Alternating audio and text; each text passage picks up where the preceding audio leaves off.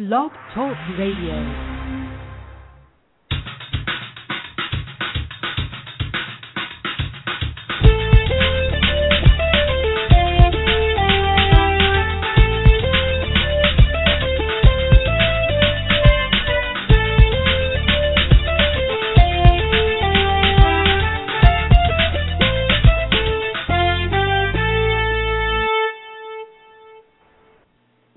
Welcome to Go For It. I am your host, Paul Gannon. For the next 2 hours, we will be talking sports and having fun doing it. I want all your ideas, all your opinions, and all your beliefs. And, of course, as always, you will get a heavy dose of my opinion. If you have an opinion, number to call, 646-727-3070. That's 646-727-3070. You can listen to the show at blogtalkradio.com/pgant. That's blogtalkradio.com/pgant. You can send messages to the show on Twitter at GoForItGant, GoForitGant. Also, you can hit us up here at blogtalkradio.com/pgant, where you can send messages to the chat room. We'll chat it up. We'll talk it up. We'll have a good old time. Great show lined up for you today. Expected to be joined by Indianapolis Colts defensive end Cory and his Colts have a big game coming up against the undefeated Seattle Seahawks. They're coming to Indy. Colts, Seahawks, 3-0 Seahawks, 4-0 Seahawks, 3-1 Colts. It's going to be a big-time battle in Indy. We're going to talk to Cory about this big football game coming up. Also, Tampa Bay Buccaneers linebacker Jonathan Casillias will be joining us. Jonathan has a big watch party coming up October 14th in Tampa, and we're going to talk to him. A lot of turmoil in Tampa Bay right now. They just released their quarterback, Josh Freeman. A lot of things going on in Tampa. They released a few players before that, losing a lot of close games, just a lot of turmoil in Tampa. We're going to talk to Jonathan about all that and more. And also we're going to be joined by actor Atif Lanier. Atif he's going to be a part of The Best Man Holiday, which is coming out November 15th, a big-time movie. You remember many years ago, the original Best Man, big-time movie. We're going to talk to Atif about that movie and talk to Atif about some of the great things he has going on outside of that particular movie. We're going to talk to Atif. He's a Philly guy. So we're going to talk to Atif about the Philadelphia Eagles, get his take on the Eagles, who are, at this point, 1-3. Big football game coming up against the New York Giants. Think about it with the Philadelphia Eagles. If they win this game, and the Cowboys who play the Denver Broncos, they're probably going to lose that game. Cowboys will be 2-3. The Eagles will be 2-3. And they'll be tied for first place in the NFC East. After all, they've been through talking about the Philadelphia Eagles. But here's the thing. The NFC East is not what it used to be. It's the NFC least at this point. And the Eagles have an opportunity. I mean, the Giants, heck, if the Giants win tomorrow, Cowboys lose, which I expect them to do to the Denver Broncos. Giants win tomorrow, the Cowboys lose. The Giants at 1-4 will be one game out of first place. That's how bad the NFC East is at this point of the season. It could change. RG3, maybe he'll get his legs under him. The Giants, maybe they'll turn things around, and we've seen the Giants turn things around before. Who knows? Maybe the Eagles, their defense will get better. And the Cowboys, maybe Romo will continue to play at the $50 million level. He hasn't at this point, but maybe he'll get to that, and maybe their defense will get a little better, and maybe, who knows, the Cowboys will start playing a little better football moving forward. But at this point, it looks like the NFC East is the worst division in football. It is, at this point, the worst division in football, and looks like moving forward it will continue to be the worst division in football. That's just the reality of the situation. And you look at it, if the Eagles win tomorrow, even after being 1-3, if they win tomorrow, they're 2-3. Again, the Cowboys probably lose to the Broncos. They're 2-3, and the Eagles are tied for first place in the NFC East. If they win tomorrow and the Cowboys lose to the Broncos, which are very probable things.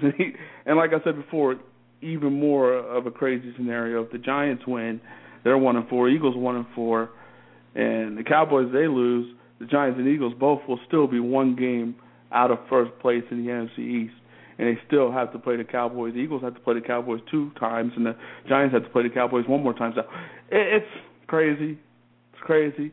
It's still early. Still a lot of football to be played, but the NFC East at this point looks like a very, very bad division. Very bad.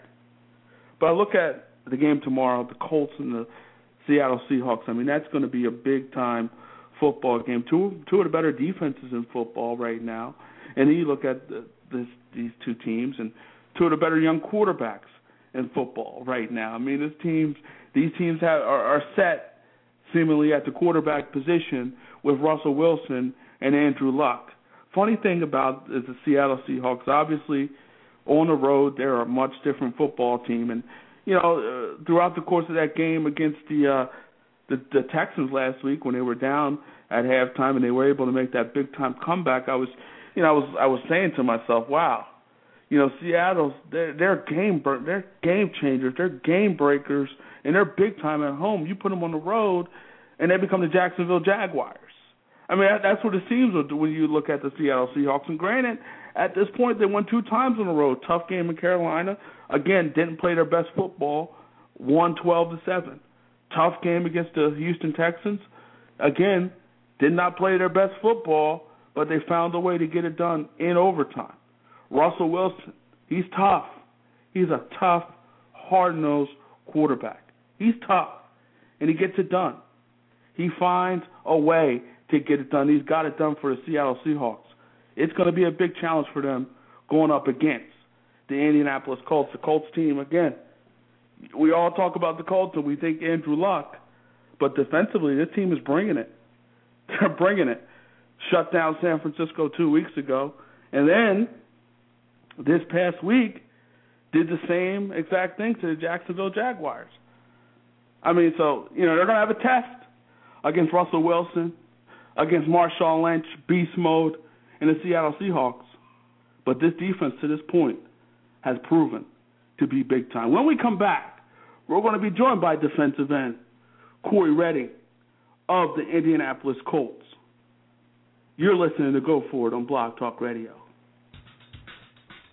Hello and welcome to Go For It. Donald Faison. Your Knicks have the best chance out east, though. I will say that. The Knicks have the best chance in the Eastern Conference to beat the Miami Heat. And the Knicks have had some success against the Miami Heat in the regular season, but that doesn't mean anything when the playoffs come. When the playoffs come, it doesn't mean anything. I was trying to throw I was trying to throw you a bone, man. I was trying to get your hopes up. Come on, man. I'm a realist too, man.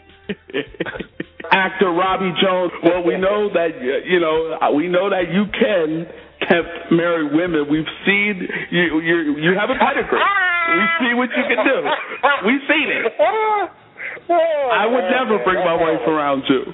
I just don't know what you're capable of. Come on now. That's early. That's not Roxy. That's cold blooded. All right. Sounds good. Thank you so much. You're very, very good at your job. Thank you, sir. Make it fun. You really do. And we're back. And again, big game tomorrow in Indy. The Colts and the Seattle Seahawks. 2 very good football teams. 2 teams at the top of their divisions. 2 teams coming off impressive victories. And we're going to bring in a guy who was a part of that impressive victory. Let's bring him in now, defensive end for the Indianapolis Colts, Cory Redding. Cory, how are you? I'm doing great, Paul. Thanks for having me. Thanks for joining us. And Cory, let's get right down to it. Another impressive performance by you guys, both sides of the ball, as you beat the Jacksonville Jaguars 37-3. Talk about your team's performance. It was a great team performance. All 3 phases of the game, were clicking at a high level. Guys were, confident and just out there making plays. Every week you want to get better and not get worse. You want to take steps forward and not backwards. And so, as we progress throughout the season, it's 17 of them, and each week matters like crazy. And so you just want to continue to keep taking positive steps, and that's what we're doing as a team, man. And we're just playing good ball right now and doing some good things. Offensively, you guys got off to kind of a slow start in that particular game, and you guys were coming off an impressive performance against the 49ers 2 weeks ago. What did you guys do to kind of guard against that letdown going against the Jacksonville Jaguars? The biggest thing is just to keep holding each other accountable, and that's why I love this game, and and everything it brings to it, because it's truly an ultimate team sport. And even though our offense was struggling, got up to a slow start, that's why it's called team. They relied on the special teams and the defense to hold them up until they were able to get the wheels going, so to speak. And so, we got each other's back no matter what. We keep playing. We don't judge. We don't point fingers and say, look, we're doing something and they're not. It's not about that. It's about us. It's all of us. And if they are coming out slow, the defense is going to hold it back until they get going, and vice versa. We coming out slow, offense got to go out there and have our back. That's truly an ultimate team sport, and that's why we're doing so much good things right now, because each guy hold each other accountable, and we got each other's back. And coming into this game, Jaguars running back Maurice Jones-Drew has had some success against you guys, averaging over 100 yards against you guys. What made you guys so effective against Jones-Drew this time around? The biggest thing is all the emphasis we put into the offseason, adding the different pieces we need to make this defense what we want it to be. Run stopping up front, getting on that passer, from the second level, and defending every blade of grass in the back end. When the ball is in the air, it's your ball. So adding the pieces in the offseason helped us to where we're at today.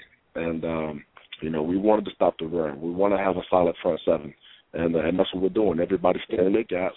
They're not being nosy, jumping into another guy's gap. They're holding their ground and taking on the double teams when they need them, and getting off of single blocks and making plays when they need to. So that's what we're doing, man. Everybody's playing assignment football, and as long as we continue to do that, good things will happen. And it shows in your play over the past two games, on giving up 10 points and a total of 458 total yards. I mean, that's an impressive defensive run for you guys at this point of the season. And everybody, you talk about the Colts, you usually don't talk about the Colts defense. And as you said, the Colts defense has stepped up to this point of the season.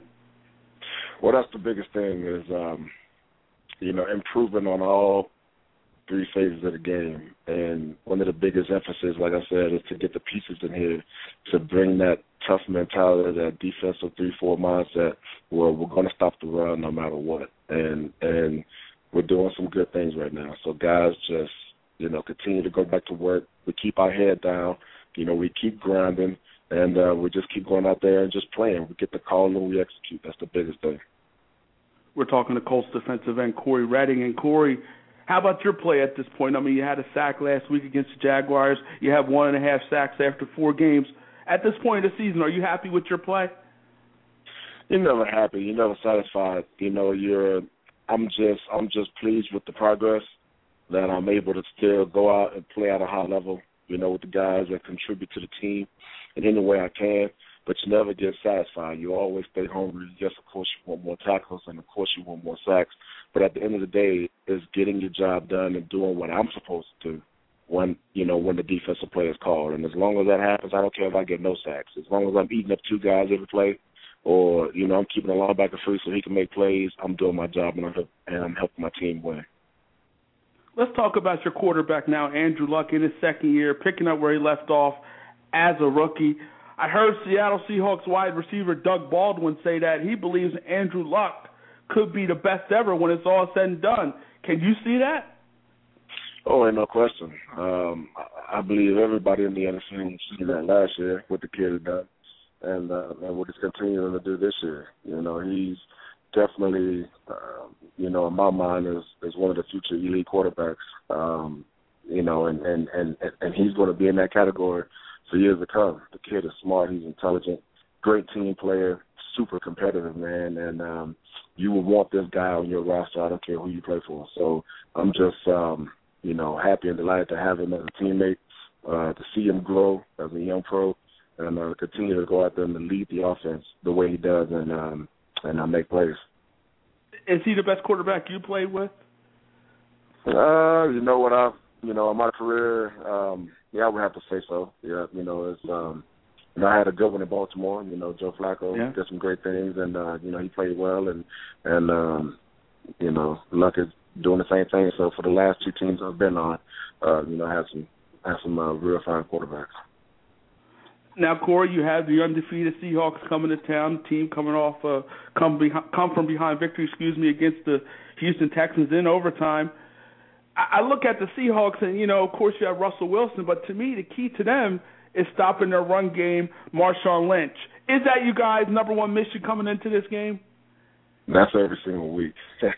That'll be a broken record if you ask me that for the next 11 weeks, man.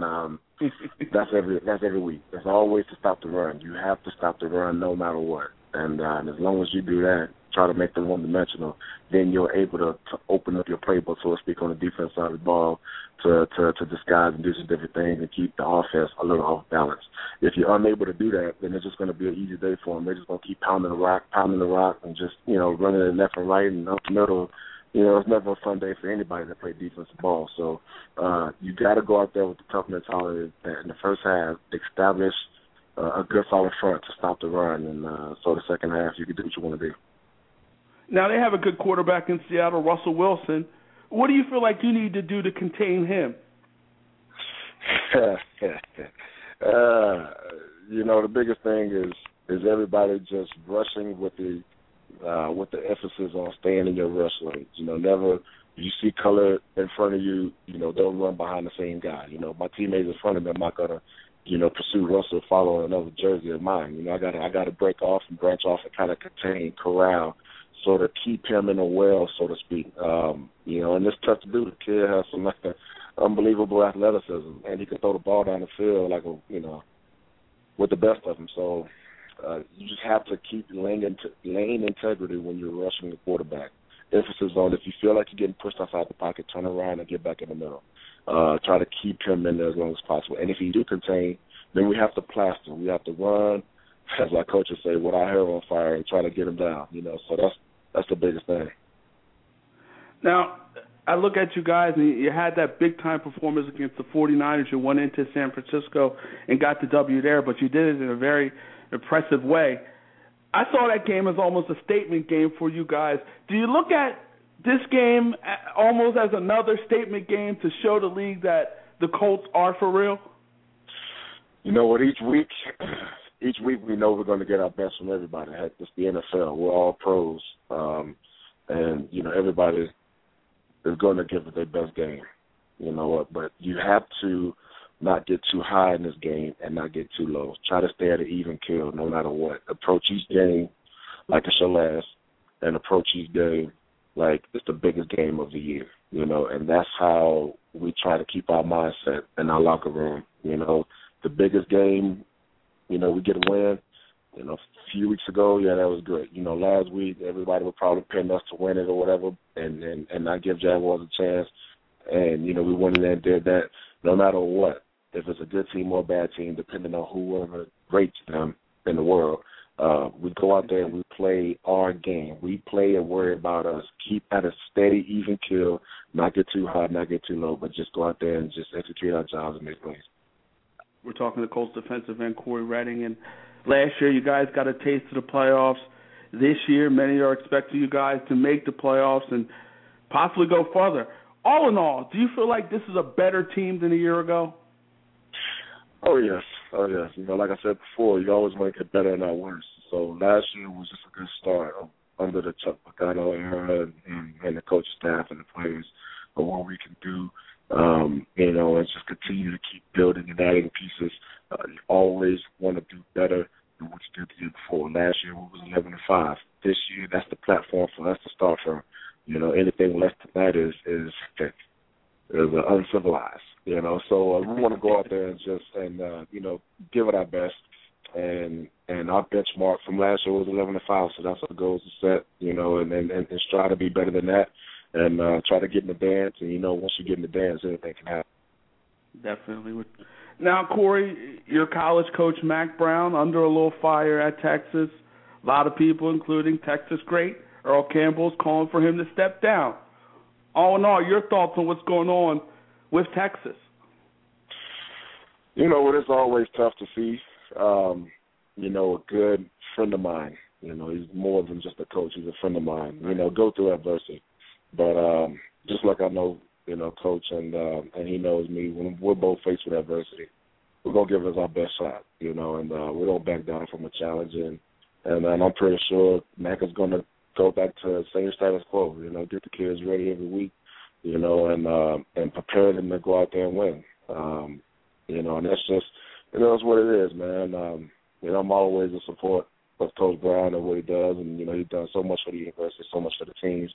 And, it may not be going the way we all want it to be. Heck, I want it to be undefeated. That's what it is. But it's tough. It's tough to win, every single week if you're not really on, and it's I don't care who you are, high school, Pop Warner, college, or in the pros. It's tough to win every single week, week in and week out, and, you've been set for a long time, do a lot of great things. It can get a little discouraging from fans looking on the outside here. But, man, the man has done great things for the university, great things for the kids, and I'm still backing him 100%. And I know he's going to get them prepared to play against OU this weekend. I'm looking for a good game. Now, Cory, you're doing some big things off the field with the Cory Redding Foundation. Tell us about it. Oh, man, we're doing some unbelievable things, man. We're changing lives in every city we can.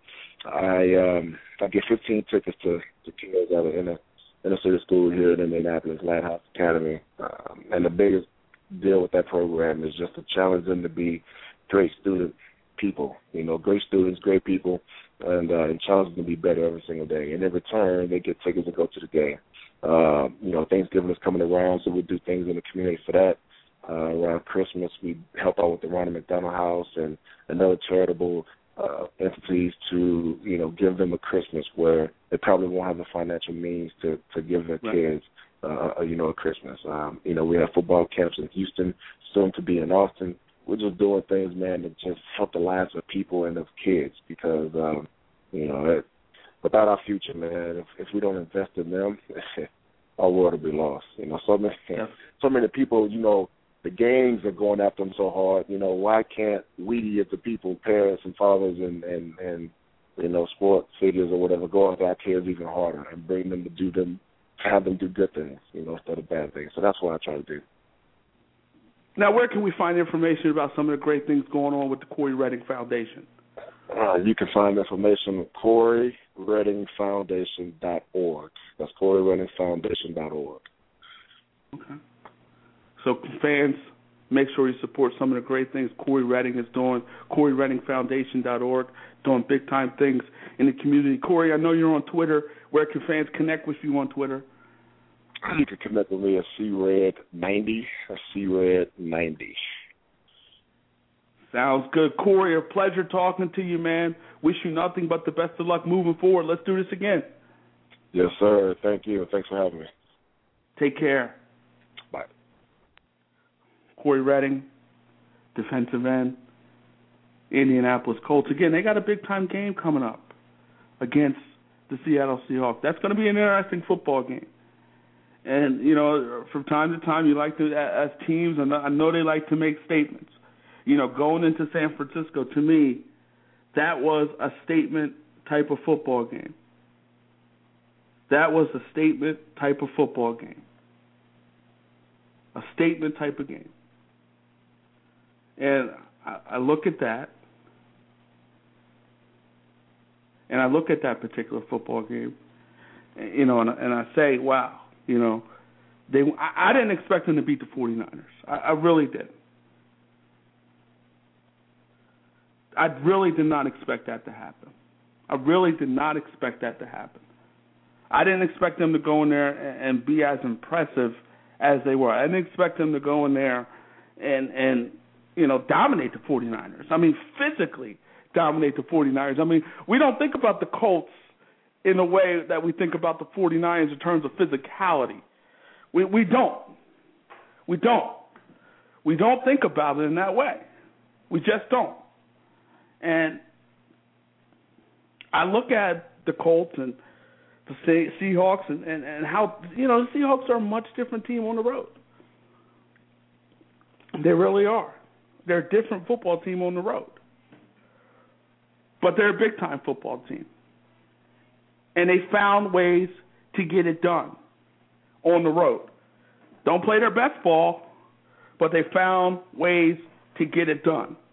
It happened. It's happened for them against the Carolina Panthers. It's happened for them against the Texans, where they were getting dominated by the Texans, and then they were able to come on back and in a lot of ways steal that football game. They stole that game. They stole that game. They stole that game. They stole that game. And you got to give them credit. Got to give them a lot of credit. But they got a big one tomorrow. Seattle, Colts. It's not going to be easy, but it's going to be a big-time football game. Probably one of the games of the week. Just looking at the schedules, probably the game of the week. It is the game of the week. Talk about two of the better teams in football. Of course, you got the Patriots going to Cincinnati. That's going to be big. But I think this game is bigger. Definitely think this game is bigger. Texans going to the 49ers. But this game, I believe, is bigger. This is big. Two of the best teams in their division right now. Two of the best teams in their conference right now. Two teams that, the way the Colts are playing on the defensive end of the football, you may have to think about two teams that possibly could be in contention for a Super Bowl run. Possibly. I mean, they have one thing that you need to win a Super Bowl and get to a Super Bowl. That is quarterback play. That is quarterback play. That's quarterback play. They have that. They have that. Quarterback play. And that's what they have. And that's important. You need quarterback play if you want to be successful in this league. You need quarterback play. Defense will win championships, and these teams have defense. Quarterbacks win championships as well. And that's what these two teams have. Those type of things, those ingredients. And those ingredients can be successful and can help your team become a very successful football team. Those are important ingredients for success. You're listening to Go For It on Blog Talk Radio.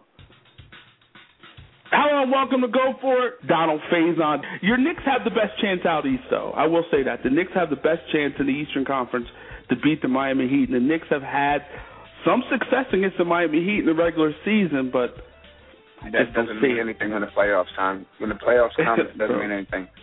I was trying to throw you. I was trying to throw you a bone, man. I was trying to get your hopes up. Come on, man. I'm a realist too, man. Actor Robbie Jones. Well, we know that you can marry women. We've seen you have a pedigree. We see what you can do. We've seen it. I would never bring my wife around you. I just don't know what you're capable of. Come on now. That's early. That's not Roxy. That's called butter.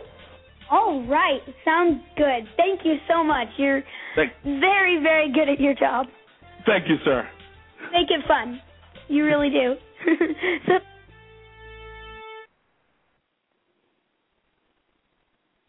And we're back, making it fun, as we always do, as we always try to do. We try to make it fun. We try to talk sports and have fun doing it. That's our motto in and around this facility, this place. Talking sports, having fun doing it, having a good old time. I want to stay in football now, but I want to go Matt Flynn. I want to talk about Matt Flynn for a second here. I mean, Matt Flynn. This guy, you saw him last week against the Redskins. Did you see him last week against the Redskins? Did you see his performance against the Redskins, did you see how he did not have any sense of a pocket presence, any sense of pocket awareness? I mean, this guy was awful. He didn't look like an NFL quarterback. He didn't look like he knew what he was doing. He just didn't. He was awful. Granted, he was 21 for 32, 227 yards, but did you see his pocket presence? I mean, that was his opportunity to take over that job. That was his opportunity to prove to a lot of people that I should have gotten the money that I got. And the money that he got was a $10 million signing bonus. $10 million signing bonus, 3 years, $26 million, $10 million guaranteed. $10 million guaranteed for Matt Flynn 3 years ago. $10 million guaranteed. $10 million. And this was all on the strength of his big-time performance against the Detroit Lions, where in that particular ball game, he was sensational against the Lions at the end of the 2011 regular season. He was sensational. 480 yards and 6 touchdowns.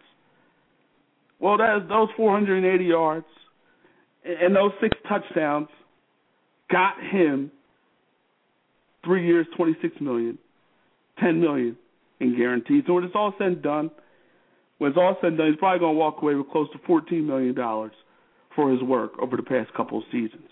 And his work has been limited to holding a clipboard for Russell Wilson, and now Terrell Pryor. There's nothing wrong.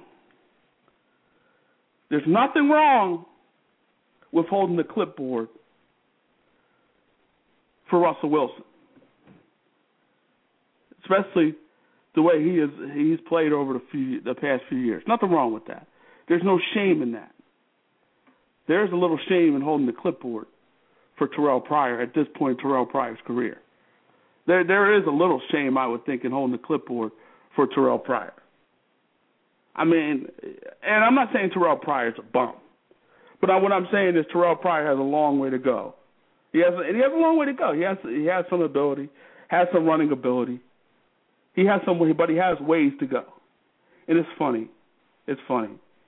When Matt Flynn was signed in the offseason back in 2012, Doug Baldwin, then Seahawks wide receiver, tweeted this: "Just got off the phone with Matt Flynn. He's ready to win." Those were the words of Doug Baldwin. That's what he tweeted. And he was willing to give up his number 15 jersey to Matt Flynn. That's what Doug Baldwin tweeted a few years ago when Matt Flynn came to town. Matt Flynn could not beat out Russell Wilson, could not beat out Terrell Pryor, could not beat out Russell Wilson or Terrell Pryor. That's not good. That's bad. That is bad. And I look at Matt Flynn and I compare him to Kevin Cobb. Kevin Cobb on injured reserve for the Buffalo Bills, having concussion issues. He's a guy that made a lot of money off a few appearances. I mean, he made a lot of money essentially off potential, and the potential that he could be your franchise quarterback, or at least a good quarterback in this league. I mean, you look at 2010, that's when McNabb was traded, Donovan McNabb was traded.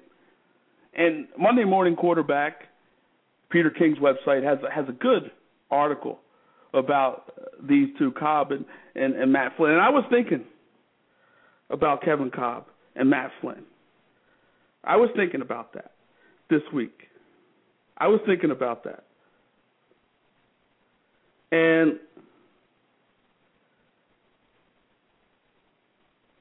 when I was thinking about that, and I was looking at that, I was saying, you know what? Cobb, $10 million signing bonus. And he got that based off his potential.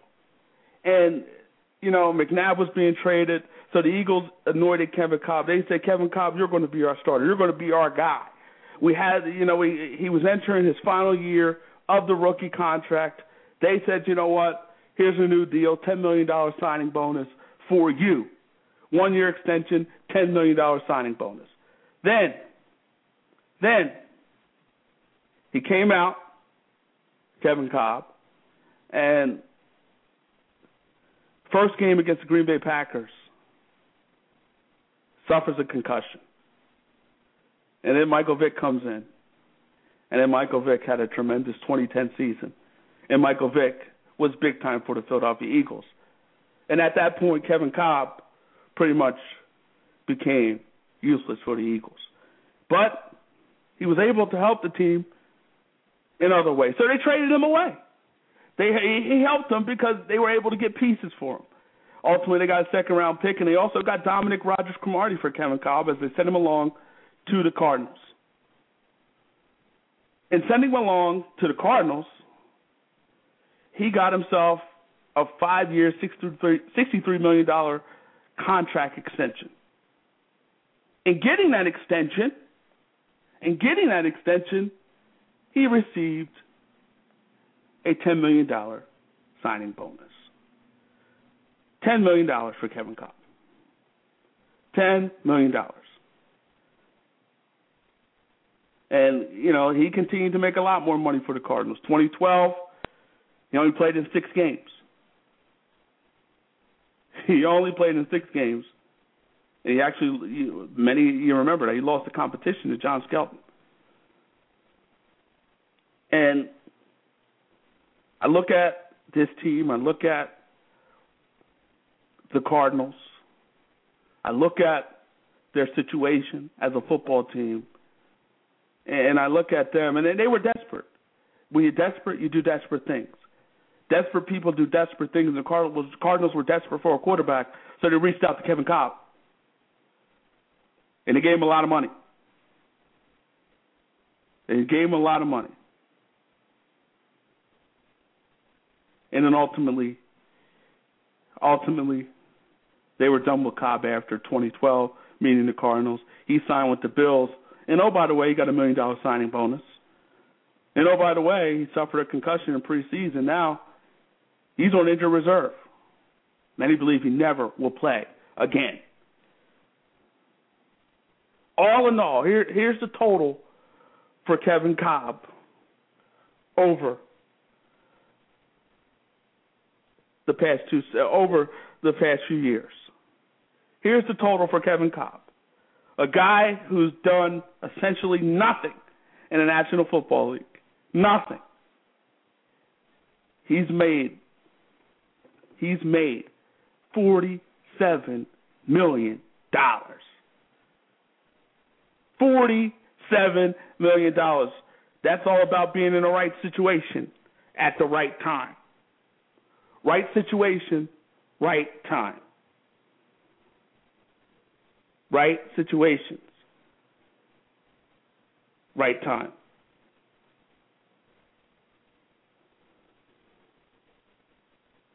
And that's what it was about. Right situation, right time. $47 million for Kevin Kolb. Came in with the Eagles, got in at the right time. They were moving on from Donovan McNabb. They felt like Kolb was the next thing. They gave him money because they thought he was the next thing. NFL, they pay for potential a lot. Well, we pay as a whole, a lot of people pay a lot of money for potential. A lot of people pay a lot of money for potential. $47 million. $47 million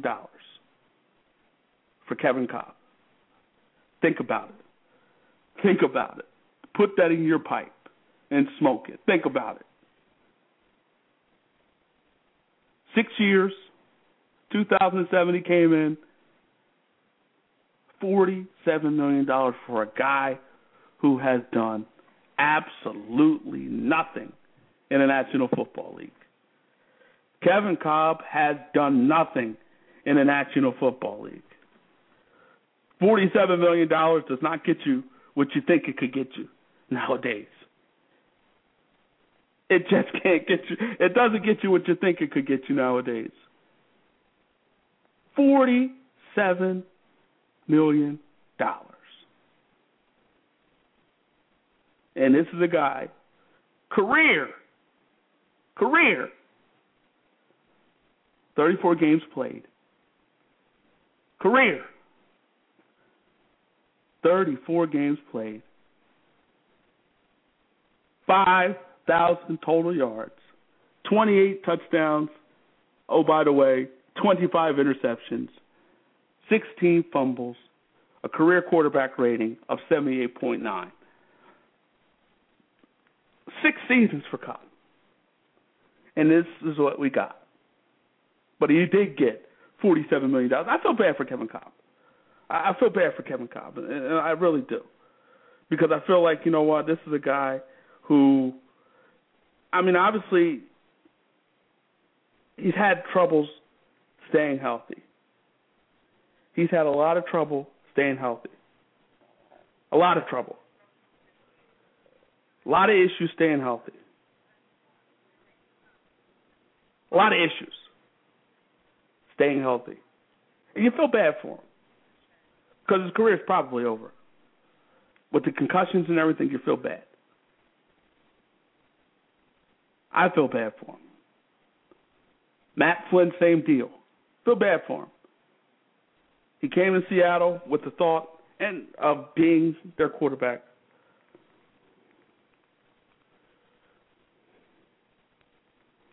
He came to Seattle with the thought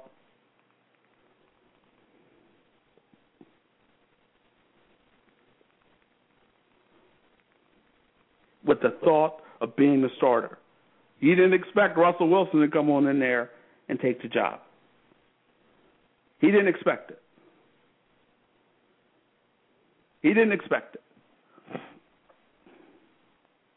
He didn't expect Russell Wilson to go in there and ultimately take the job and take control. He didn't expect that. But he took control. He took control, meaning Russell Wilson. He went into Seattle and said, this is my job. He took it. He had success. He had success. Russell Wilson took over that job and had success. Terrell Pryor has taken over for the Raiders. Minimal success. But the bottom line is this. You've given up so much money for Matt Flynn. You've given up draft picks for Matt Flynn, the Raiders. Given up draft picks for Matt Flynn. The Raiders, paying him, giving him a little more money. And all for essentially nothing because Kevin Kolb, in a lot of ways, has really stolen money. He's like a thief in the night. He stole a lot of money. A lot of money. And I don't blame him. I don't blame him. I can't blame him at all. Don't hate the player, hate the game. Don't hate the player, don't hate the game. Stole some money. Stole some money. And I look at it and I say to myself, what a country. What a country we live in, America, where you can get $47 million, only throw for a career 5,000 yards, only throw 28 touchdowns to 25 interceptions, and you find a way to make a lot of money in this league. Hey, if people are willing to pay it, if your people are willing to pay it, if owners are willing to pay it, then why not? Why not? If the owners are willing to pay it, why not? but I think Kevin Kolb and Matt Flynn are cautionary tales of being careful. Be careful. Be careful over one game. Be careful over a short and small sample size. Be careful, but it's a cautionary tale and being careful and being smart and being due diligent and being wise with your money. But it's also, for all of us out here, it's not necessarily a lesson, but for all of us out here, it's about putting ourselves in position to get the most money as possible. For us, all of us out here, it's about giving us an opportunity to put yourself in position to have success and use your leverage. Use your leverage.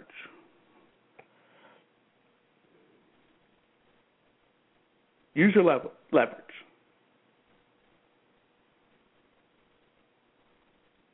Use your leverage. And that's important.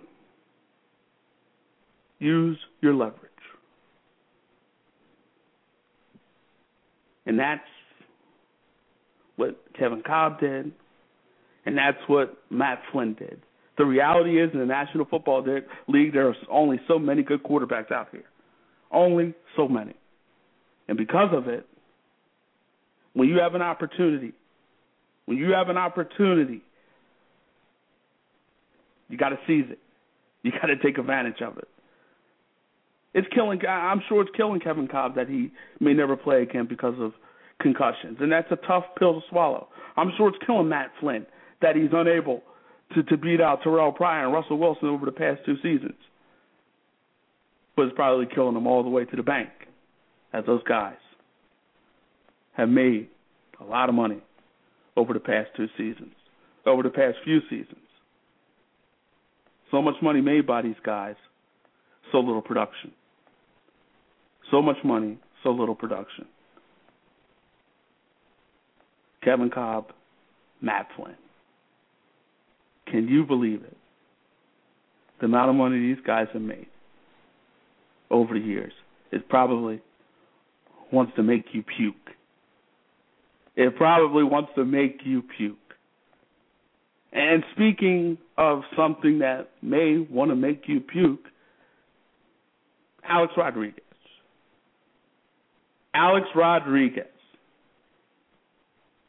A-Rod. Can't get rid of him.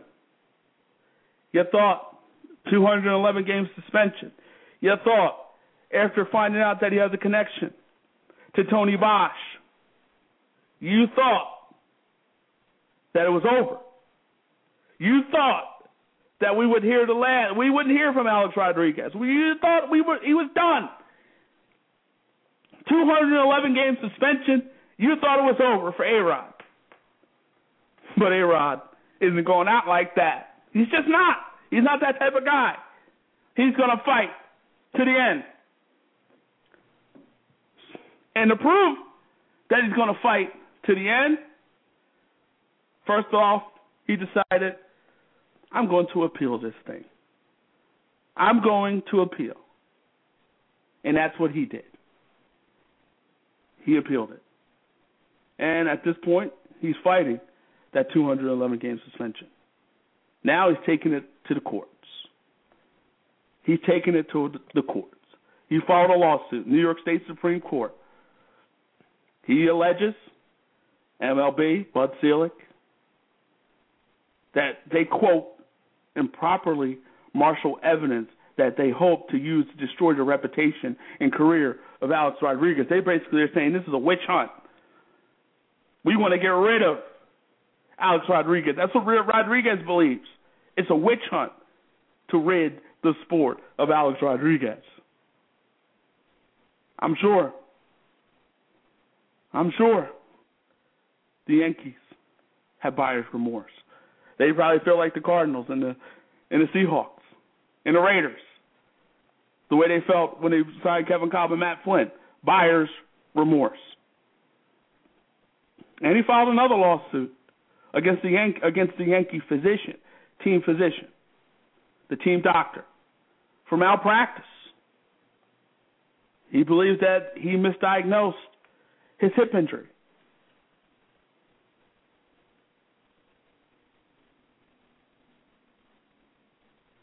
So, you look at it.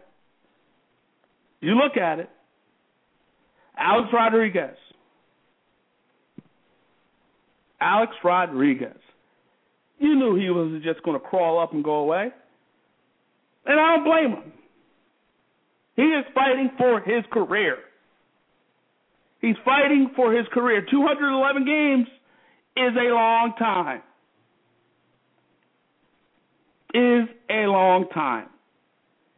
And at his age, he doesn't have a long time.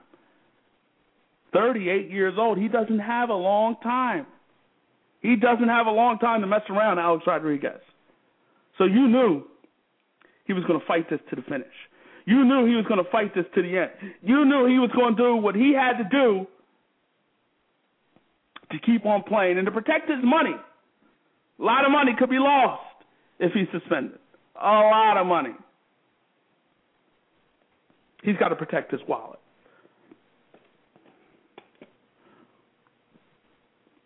I don't blame him for protecting his wallet.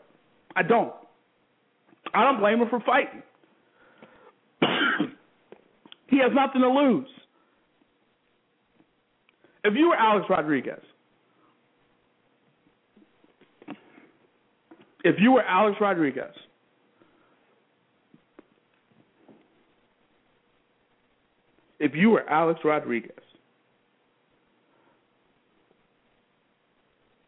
wouldn't you fight?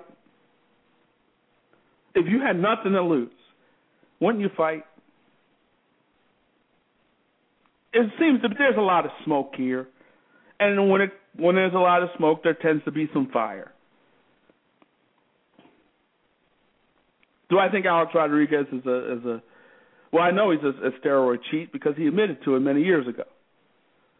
But has he revisited that? Is he still cheating? Probably. Probably has. There's a lot of smoke here. A lot of smoke. And everybody rolled over. Braun rolled over. Everybody rolled over except for A-Rod. Everybody decided to leave it alone except for Alex Rodriguez.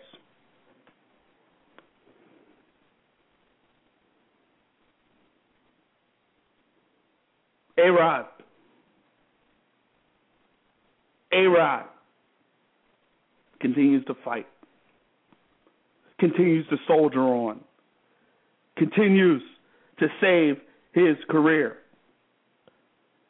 I don't blame him. I think most of us, if we were put in the position of Alex Rodriguez, would probably continue to fight. Even if you're guilty, you probably would continue to fight. Some would say, you know what?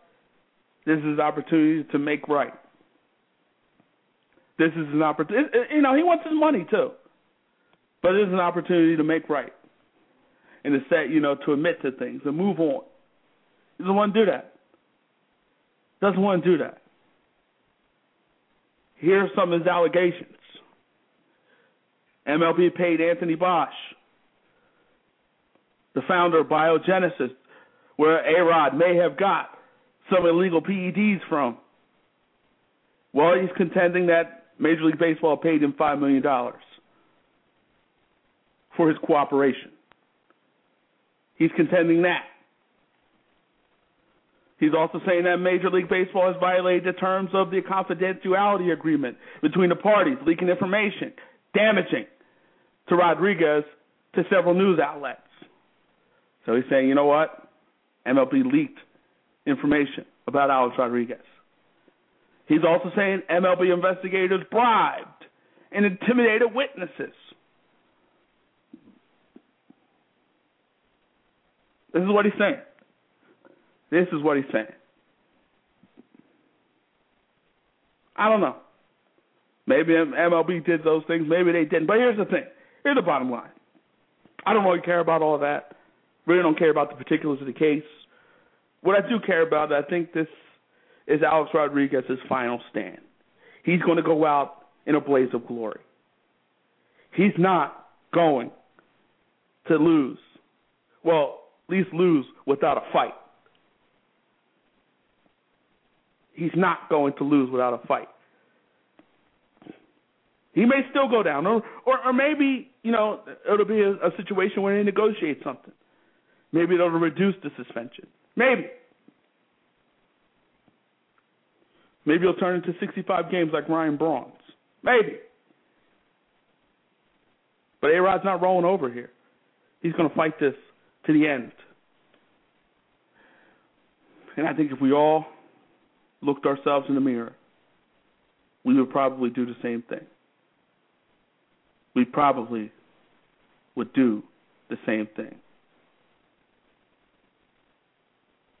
Alex Rodriguez, fighting to the end, soldiering on, trying to prove his innocence, telling the world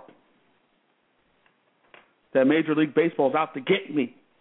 It's a witch hunt. It's a witch hunt. But some would say the witches wouldn't come if you didn't do some of the things that you did. The witches wouldn't come if you didn't do some of the things that you allegedly may have done.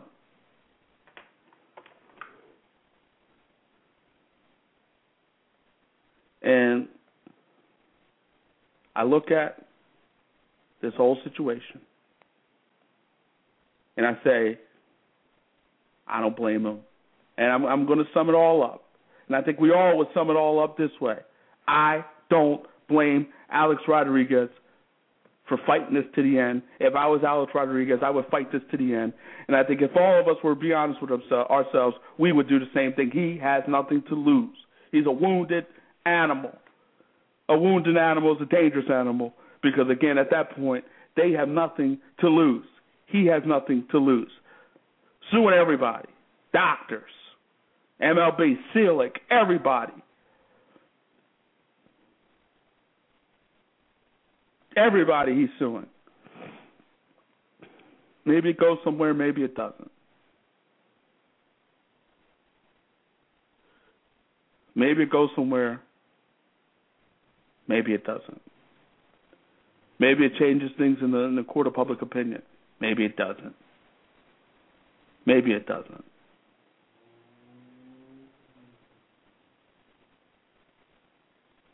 But one thing is clear. One thing is very clear. Alex Rodriguez is going to fight this to the end. I don't blame him. He's fighting for his career. Most of us, if we were put in the same position, would fight for our career. Now, again, if he's wrong, then maybe he shouldn't fight. If he's wrong, then maybe he should move on. Maybe he should move on.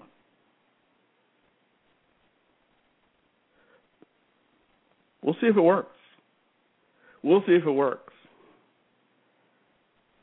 But if he's a fraud, I mean, we all know he admitted to juicing. His whole career essentially could be fraudulent. So you wonder, it's just time. Maybe it's just time to give this whole thing up. It's time to give this whole thing up, Alex Rodriguez. It's time to move on. I don't blame you for fighting it because I'm not sure I wouldn't do the same thing. But what I'm saying to you is, how long are you going to do this? How long are you going to fight this? How long are you going to keep this going? How long? How long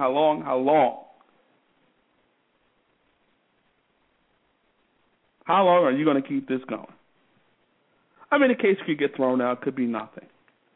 It could be nothing.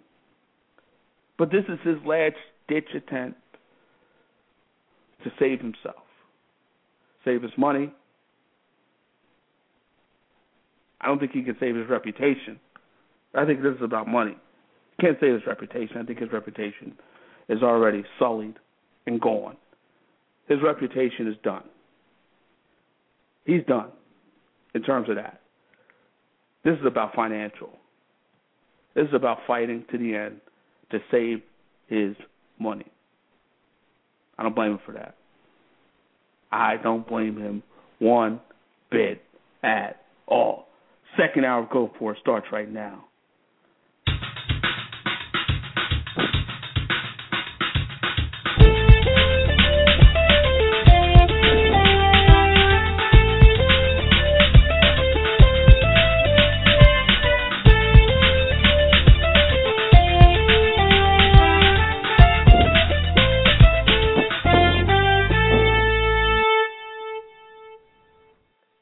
Second hour of Go For It underway. In this hour, we're expected to be joined by one of the stars of the Best Man Holiday, Atif Lanier. We're going to get his thoughts on that big-time movie coming out November 15th. Looking forward to it, man. Looking forward to it. I love that movie. Love that movie. Love that movie. And I can't wait to see it again. I can't wait to see it 15 years later. I'm looking forward to it. But we're going to talk to him about that movie. And then, it's going to be a great movie. It's going to be great. You'll see. Can't wait. Let's go to baseball now. And let's stick with baseball. As we were talking about Alex Rodriguez, we're going to stick with baseball. I look at the playoffs now and, the Rays. I mean, yesterday they just blew up in that inning. Blew it up. Just blew up. Mistakes after mistakes. Miscue after miscue. And one of the things about the Rays that coming into these playoffs, we talked about the Rays as one of those teams that don't hurt themselves. Don't give up extra outs. Don't give extra outs. They don't hurt themselves. They hurt themselves yesterday. They hurt themselves big time yesterday, and it cost them. I mean, it cost them. It cost them. That fourth inning where the game just got blown up, 5-run fourth inning for the Rays. You drop a third strike. You have ball falling in between players. I mean, you have all these things that go wrong for you as a team.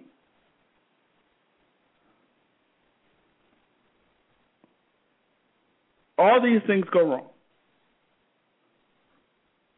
as a team. And, you can't give up extra outs to good baseball teams. Good baseball teams, when you're at this level in the playoffs, you can't give extra outs to teams. You give extra outs to teams, and bad things happen. Bad things happen when you give up extra outs. 5 runs happen. 5 runs happen when you give up extra outs. And that's what the Rays did. They gave up extra outs. Excuse me. And it cost them. When you get to this level, you can't do that. You can't. You can't do that. They got a big game today. They got their ace, David Price, on the mound. They got their ace, David Price, on the mound. They need to get it done today. You don't want to go back to Tampa down 2-0. I mean, this happened before. Teams have come back from 2-0, but you don't want to do it. You don't want to make a habit of doing things like that. This Rays team is tough, but you don't want to go down 2-0. And you look at this Rays team. You look how they got themselves into the playoffs, beating the Rangers, going to Texas. They got themselves to a division round, going to Cleveland, beating Cleveland, getting 2 big-time performances from Price and Cobb, and they got this far. They're a tough-minded team. I think they've shown us that. They've shown us throughout the course of the year that they're not going to hurt themselves. They've shown us that as well. They've showed us, all these things. This is a tough-minded team, and as I was thinking about it this week and thinking about who was going to go to the World Series and watching the Rays, how they dominated Texas and how they dominated Cleveland and Cleveland, I'm saying to myself, you know what? this is a tough bunch. This is a tough-minded team. And I'm looking at, the past and looking at the Cardinals a few years back and how tough they were and how they were able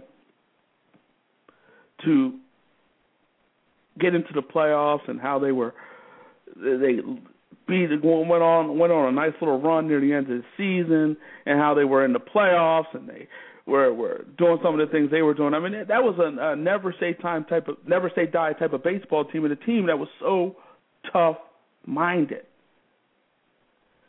Now, I'm not comparing the Rays to that Cardinals team. I'm not. But what I am saying is, and that was the 2011 Cardinals, what I am saying is this. Baseball is really not about who the best team is. It's about who's playing the best baseball. And we look at even football over the years. It's not about who the best team is, who's playing the best football at the time. I like the Rays to get to the World Series. And I like the Rays to play the Dodgers in the World Series.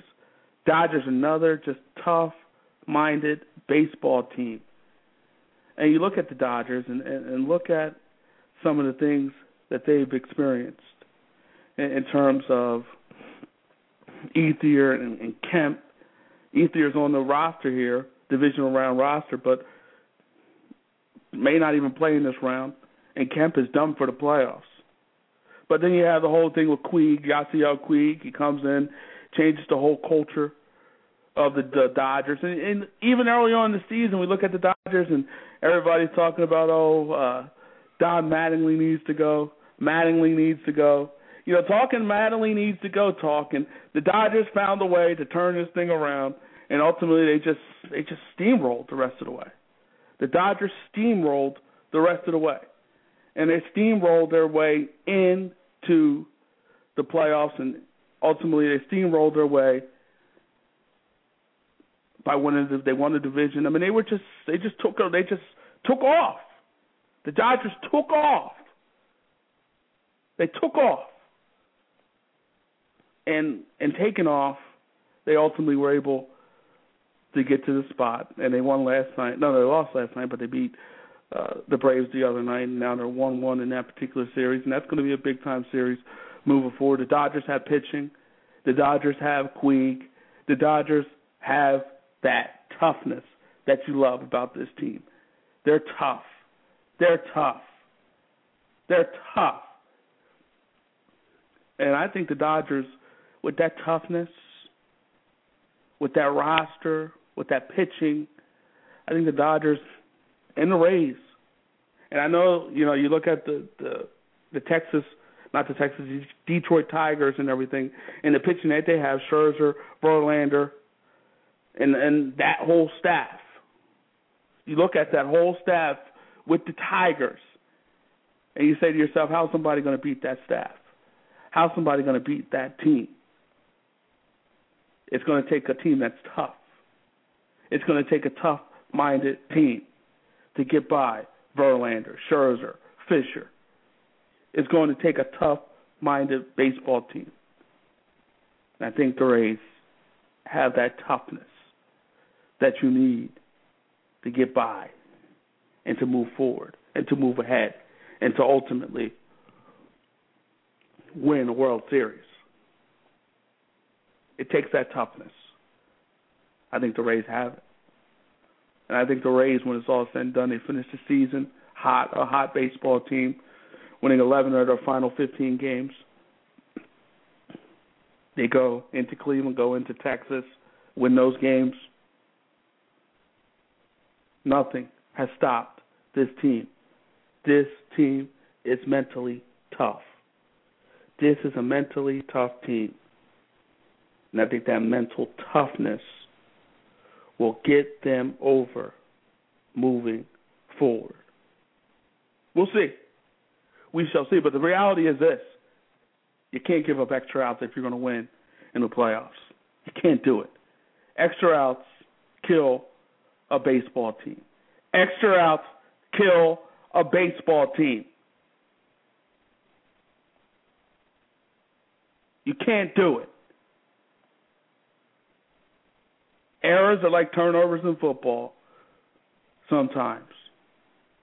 And when you turn the football over and teams cash in on those turnovers, it hurts your football team. You can outplay a team in baseball, but errors can be the ultimate equalizer. You can outplay a team in football, but turnovers can be the ultimate equalizer. You can't do it. You can't do it and be successful in football with the turnovers. You can't do it in baseball with the errors. You can't do it. You're listening to Go For It on Blog Talk Radio. Okay. Hey, what up? It's Cory Almeida, a.k.a. Cory Live, host of Picturica on the Hub and warm-up host for American Idol and Dancing with the Stars. And right now, you are listening to Go For It on Blog Talk Radio with my man Paulie G and Jeremy. Get it!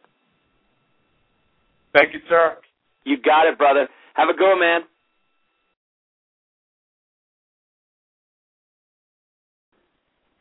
And we're back. And we're going to bring in a guy now who's going to be a part of a big-time movie coming out in November 15th to be exact. Best Man Holiday. You remember this movie from many years back. I mean, The Best Man was a big-time movie. I remember being in college and watching that movie and loving that movie. I mean, it was big time, and I never expected to see this again on any level. But we are going to see it again, and one of the guys who's a part of it is actor Atif Lanier. Atif, how are you, man? I'm good, and yourself? Doing well. Thanks for joining us. Thank you for having me, sir. I really appreciate it. Atif, you're a Philly guy. I know you're an Eagles fan. You play semi-pro football as well, so you know a little bit about the sport. Eagles are 1-3 right now. They have the Giants coming up. Well, how do you feel about the Eagles at this point? Well, I think the biggest thing is that the problem is that I think that that's a college offense, and when you have a college roster where you have like 90 guys on the squad, you can pretty much rotate a lot of people and pretty much remain fresh. But the problem is that in the pros, you got a 53-man roster. The guys are older. That's not going to work because you might score in 30 seconds, but next thing you know, your defense is on the field, and you're wearing them down. And then what happens is that, it's a different game from college. They say it's a grown man's game, and the schemes are different. Everybody's fast. Everybody's strong. And unfortunately, we find the past 3 weeks, everybody's got hit to what he's doing. So you feel like at this point, moving forward with the Eagles, they're 1-3, but here's the reality of the NFC East. Cowboys are 2-2, but they have the Broncos tomorrow. So they lose tomorrow, they're 2-3. Eagles win tomorrow, they're 2-3. Guess what? They have an opportunity to win the NFC East. Do you see the Eagles? Oh, I've been talking trash to all the people who fan NFC East teams. You're exactly right. I say to them and say, look, as bad as the Eagles are, they're still in the hunt for the title, so NFC title. So yeah, but I think the problem is that the old saying goes, the mark of insanity is doing the same thing over and over again, expecting different results. And I think that's one of the problems with the Eagles now. I think they're just starting to discover that maybe everything Chip Kelly thought we saw in that Redskins game is not necessarily going to work throughout the NFL season. So you don't believe that this system, based off the amount of players that the Eagles have, like you said, you made a great point, in college over 90 to 100 players, here in the NFL 53 players, moving forward, long term, you don't think this type of offense and this type of fast-paced offense can win in the National Football League? No, the best way I look at it was I was comparing it to, remember when Steve Spurrier brought the fun and gun to the Redskins? Remember initially how it was just like so dynamic? But then the difference is, unfortunately, the fun and gun lasted a little longer than, Chip Kelly's offense. It only lasted one game obviously it lasted as far as victory, produced victory. But, it's produced some high-flying numbers. But the problem is that, like I've said before, if you're having a defense in the field for too long like that, that's just going to that spells doom. Because especially, the defensive backs, you run every play, and after a while, you leave them on an island like that, and it keeps happening over and over again, they're going to wear down, start breaking down, and obviously we start seeing that over and over again. It's not working. And, the difference in college is that, you might have, sure you may play a 12-game roster, but maybe 6 of those games are teams that not of your caliber. The NFL every week is the best of the best. And it's not going to last, Roger. I think that's one thing Chip Kelly is experiencing. He probably was like, wow, it's too easy, but then he discovered it's not as easy as he thought it was. So I think there's some adjustments that might happen. If not, this is a business. So find himself, with Lane Kiffin I have a job. Do they win this week against the Giants? I believe so. I think the Giants are in more disarray than the Eagles are. I've actually shot a lot of sports commercials with the Giants. I like nice guys. I've been on the field with them. I tease them about the Eagles, but I think the problem is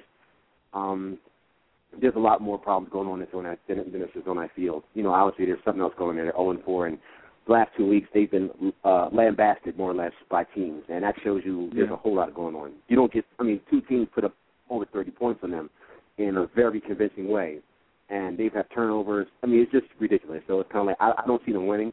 This is the battle of the basement, more or less. I hate to say it like that. The Turnpike battle is usually a very good battle, but right now both teams are very bad, so it's like a battle of the basement. I got to correct you on that. This is not the battle of the basement. The Eagles win tomorrow. They'll be, and the Cowboys are going to lose to the Broncos. So the Eagles win tomorrow, they could be in first place.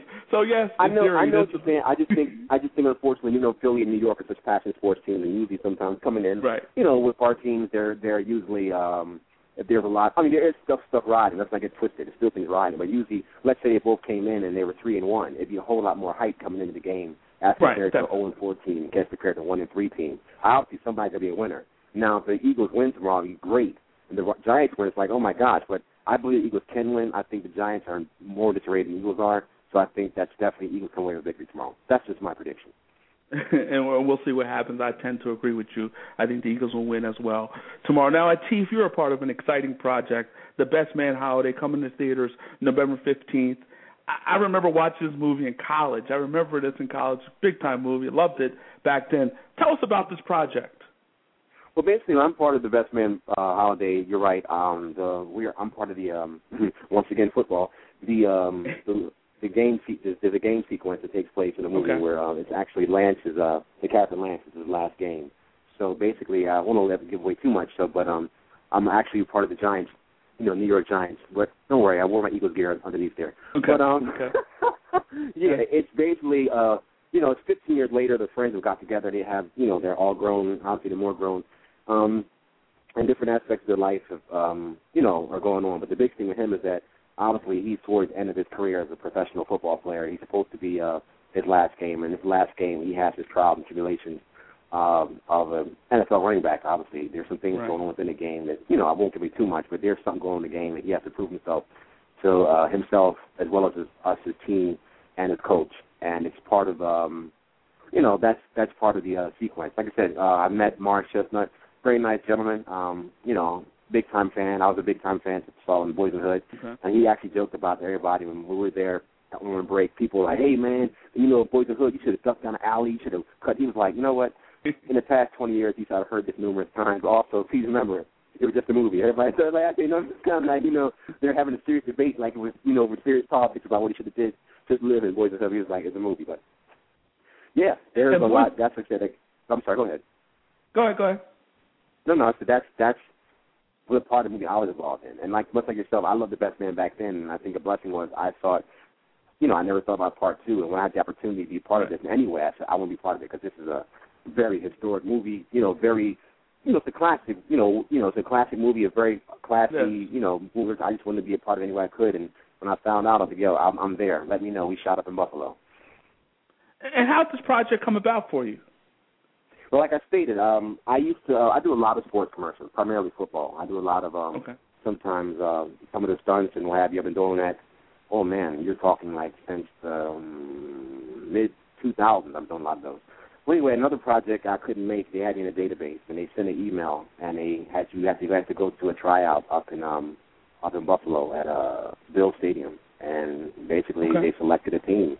And once they selected a team, it was us versus another NFL team. They made two teams, and over the course of a week, we shot it.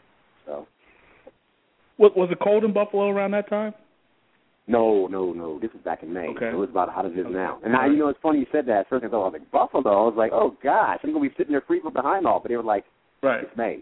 Trust me. I was like, oh, okay. So, yeah, it was definitely interesting.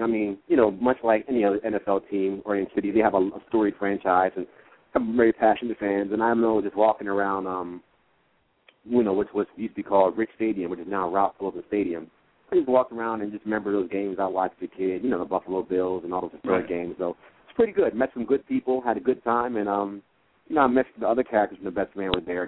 His friends, they came there one night. We were filming a game sequence, and they were there. We met them too.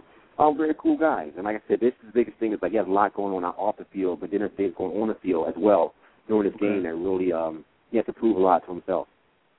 Now, how was filming the game sequences?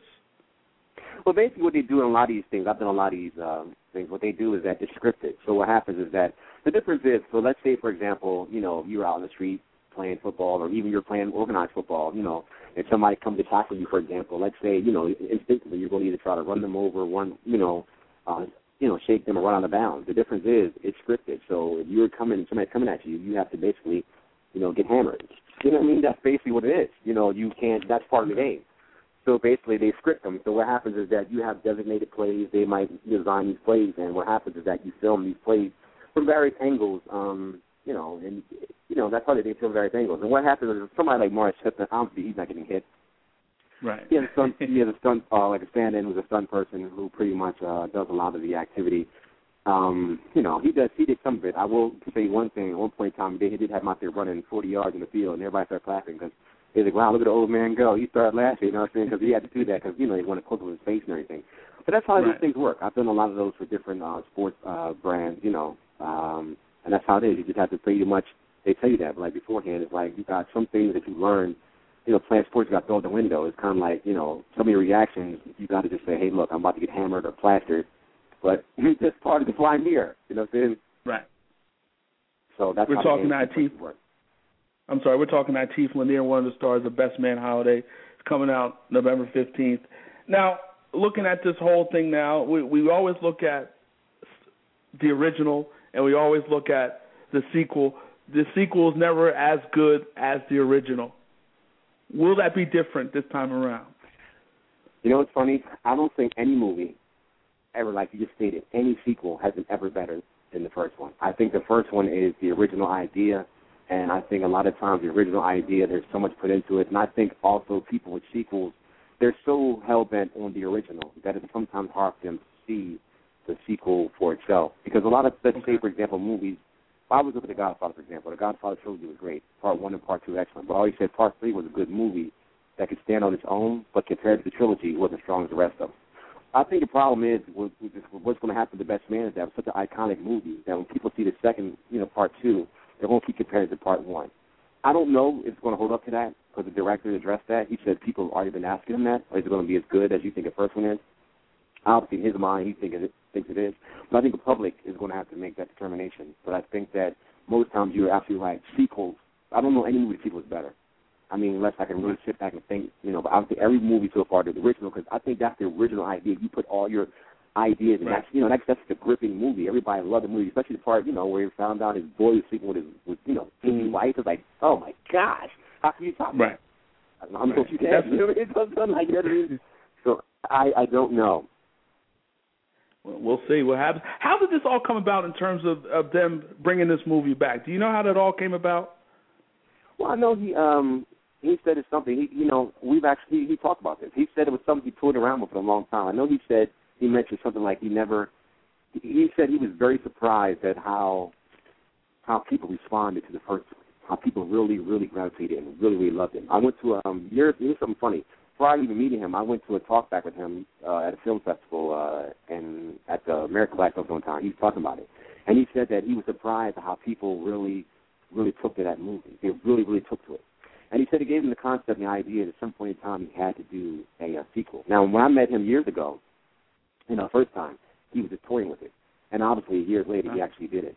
But he said, but just as a side note, initially making The Best Man, he said there was a lot of problems in getting things done because a movie of color, he said a lot of studios didn't understand it. There's some things they wanted to eliminate that he thought were, like, really crazy. Like, even some of the wedding stuff. I think he said he wanted to cut the wedding out. He was like, it's about a wedding. You know what I mean? And he wanted more drama in the movie, more neck snap and all that stuff. He said that wasn't, what was needed. I think that's what people liked it. It showed young professional black people that were doing things themselves, and it wasn't like, super with, a lot of drama. But he said he always had his idea. Once people had, he really loved that movie, he said he just started to really always, wanted to do a sequel. And obviously, I didn't see him. I didn't see him for a while, but years later, I saw him. And then when I saw him on set in Buffalo, I said, "Sir, I actually went to a talk back with you once and heard you speak about it." He remembered that talk back. He said, "You're exactly right." And I listened to all the things he stated. And he said, "Well, I'm here." And he started laughing. He said, "Here, I definitely decided to write a sequel." And I actually saw him again after the movie in Miami. This past summer, I saw him in Miami. He was actually giving a talk about the movie, explaining to everybody to go see it when it comes out. Definitely. I'm looking forward to it. I'm definitely going to see it November 15th. Just like a lot of people now. You have the Best Man holiday coming in November. What else is going on with Atif Lanier? Well, right now I'm in the process now of producing my latest short film. I actually filmed that the weekend of October 12th and 13th. What I'm doing is that taking one of our stage plays that we travel to colleges and universities with, and we're turning it into, we're taking a segment of a screenplay and we're making it a short film. That's been, so it's the name of the feature-length film is called If It Ain't Got That Swing. It's a 1940s piece. It's the best way to describe it is Harlem Nights meets the Candyman. It's been very successful as a stage play. So now we're going to turn it into we're turning it into a screenplay, and we're doing, like I said, a short as well. And people really love it. So that's something I'm really looking forward to. And I really find writing would be a very that's a niche. That's the thing that people really like. Much like the stated, when you write something good, people really, really like it. Mm. So do you enjoy that more so than being in front of the camera? Actually, Terrell, you have to understand something. You have to be able to do both. What I mean by that is that, first of all, as a person of color, there's only so many roles for black actors. Let's be honest. You might have a film come out, and let's say for example, there's 50 roles in a movie, just hypothetically. Of those 50 roles, how many do you think will be black? 5? And then how many black actors are there? Like 1,000, per square foot. So what happens is that you got to get to the point and realize that in addition to just acting, you must say, look, I got to be able to move myself along.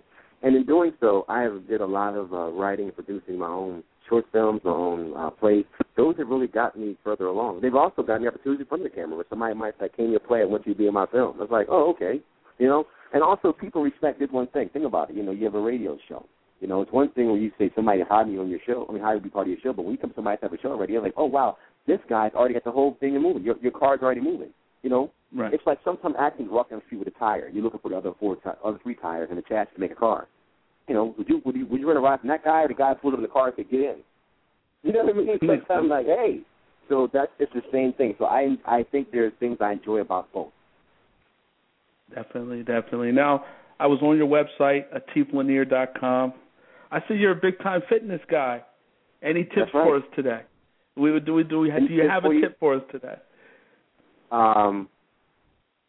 There's more to fitness than just exercise. It's diet and exercise. I think people sometimes don't get those two. They confuse that. They think just if you work out, that's it. But you have to have a diet as well. And for those of you who want to go to my website, I just do a shameless plug. It's atiflanier.com. That's atiflanier.com. But yeah, I think those are 2 big things because a healthy diet can help you along the way. It was with combination exercise. I think people, I have friends of mine who used to, grind out like 90 minutes at the gym and then go eat cheesesteaks and fries. Like, why bother? You just negate everything you've done. That's that's the biggest tip I give people all the time. So yeah. Now you're a Temple guy. I'm a Temple guy, so we got a little something in common there. You never tried out for Temple football? A little bit, yes, I did. Okay. Yes, I did. But at times, my roommate was on scholarship. He was like, "Just give it a whirl," and I was like, "All right." So, but I wanted to play defense, but at the time I was much smaller. So I walked on for a little bit. So he put me on offense, but I walked a little bit. Yes, but he was on scholarship. He was like, "Give it a whirl." So then after that, I played. That's when I started doing semi-pro. All right. Now, how close were you to actually, if anything, getting an opportunity on the NFL level? I mean, how much did you really have a legitimate shot at anything professional? I don't think so. It's like I think like I said, the high school football thing was like semi-pro. I know a couple guys I played with played in the arena league. I'm not saying that's about it. Now, what I discovered is this: I've done a lot of NFL shoots, a lot of NFL players. The thing about it is, the NFL is a business, and I discovered that by just doing a lot of these shoots and being around these guys, on the field with them, locker rooms, what have you. It's a business, and what it boils down to is like any other business in life. It's about those who know how. So there might be a lot of guys who are 6'3", 230, 240 pounds walking around. And, you got the NFL, whatever. But the thing about it is, it's like any other job. Can you bring those intangibles all together, for like any other job? Think about it. You might be good with numbers as an accountant or have you, but, you're good with numbers, but somebody puts you in an accounting firm, can you be that person in an accounting firm? It's the same difference in the NFL. It's that mental thing like, look, how can you bring it all together, rope it all in, and be that person? And that's what I've discovered with doing this, guys, and talking with them one-on-one. And also, you also discover that, football takes a toll on your body. So some people, physically just can't hold up. So you see a guy like Ray Lewis, who played 17 years as a linebacker, that's amazing. You know what I mean? Definitely. Because, think about it. That's amazing. But it's kind of like, that's what I discovered. It's definitely a business, and there's more to it than just physical talent. Anything in life is about anybody who really works hard at doing it. Somebody will tell you over, like Will Smith always says, he might not be the best actor, but you're not going to outwork him. It's the same thing. There's lots of people who do plenty of good things. So that's what I discovered doing that. So it's like when guys are like, wow, you was out there in the field with the Giants, or you was out in the field, with the Falcons and all that stuff. Like, yeah, I was on the field with these guys. You know what I'm saying? And they was like, well, what was it like? I was like, catch is strong and fast, yeah. But the thing about it, at the same time, it's also like when you start, you're like, I know a dude much faster than him. I know a dude way stronger than him. You know what I mean? But the thing about it is they're not there for a reason. Right. It's like and that's the big part. Right. Maybe upstairs in their mind, that strength and that speed couldn't bring it all together.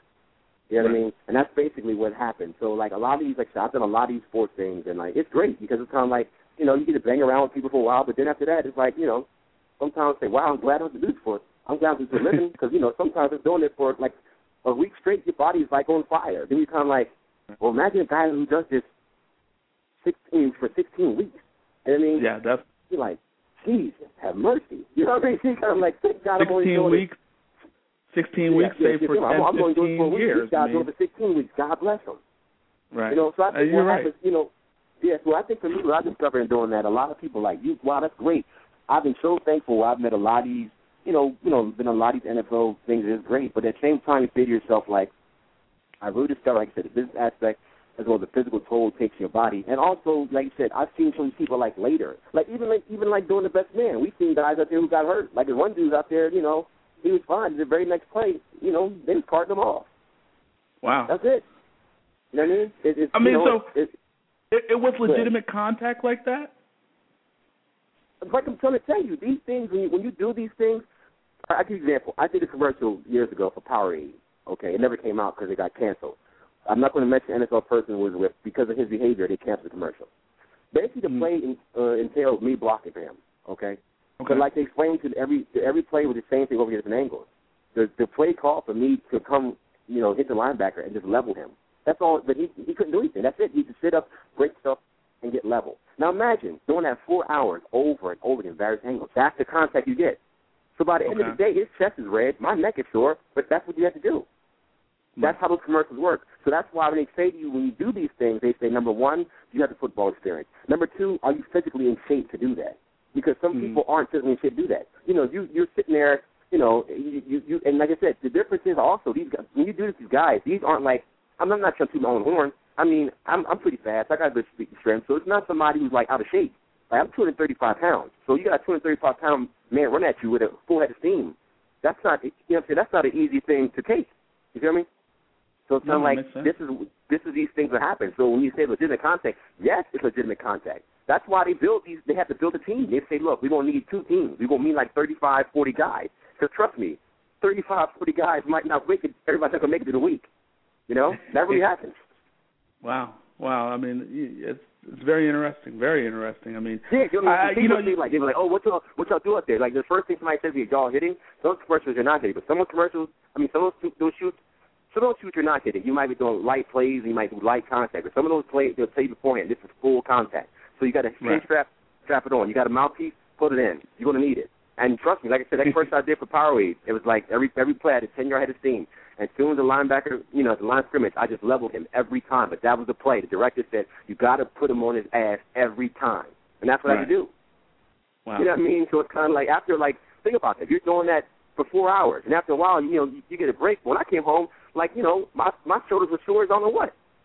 That's a 240-pound man. I'm hitting a 240-pound man with a head of steam. He's hitting me with a head of steam, but I have to level him. That's the thing. I have to level him. I mean, he was airborne every time.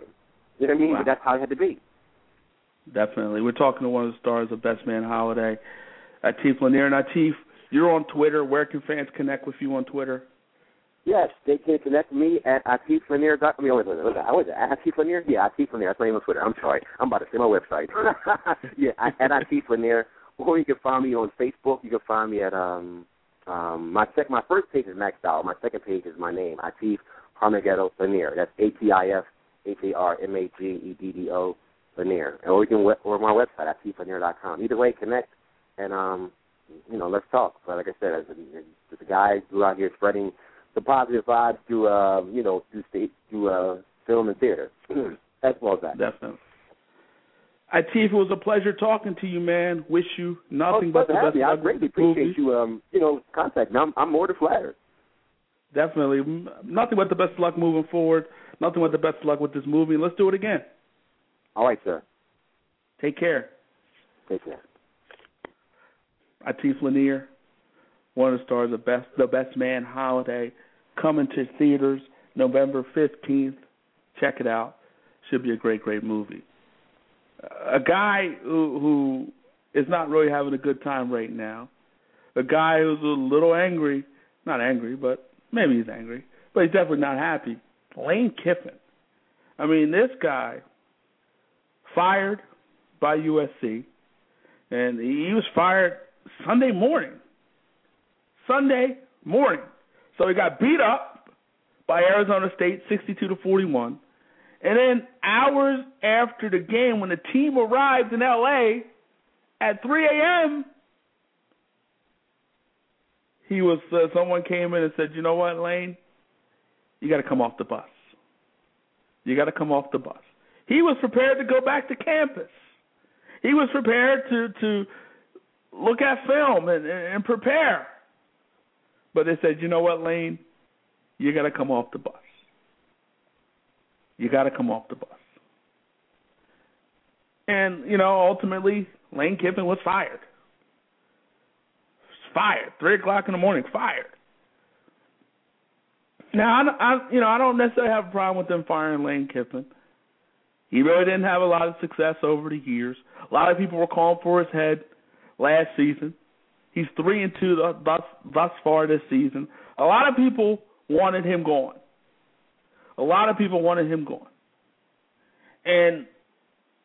But at the same time, I can understand firing him. But if you're going to fire a guy, 5 games into the season, you probably should never even brought him back. Because you already had intentions of getting rid of this guy. So if you already had intentions of getting rid of this guy, it didn't really make much sense to bring him back to begin with. That did not make much sense. It doesn't make you've had intentions already. It was already in your head, already in your mind that you were going to fire this guy. You knew it. You knew that you had intentions of firing this guy. You knew you didn't want him back.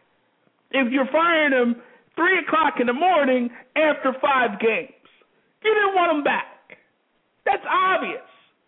So if you didn't want him back to begin with, why did you bring him back? Well, I mean, if you're going to fire him after 5 games, why would you bring him back after last season? It does not make much sense. Obviously, you had intentions of firing this guy after 5 games. You had intentions of firing this guy if you fired him at 3 o'clock in the morning after 5 games. You did not want him back.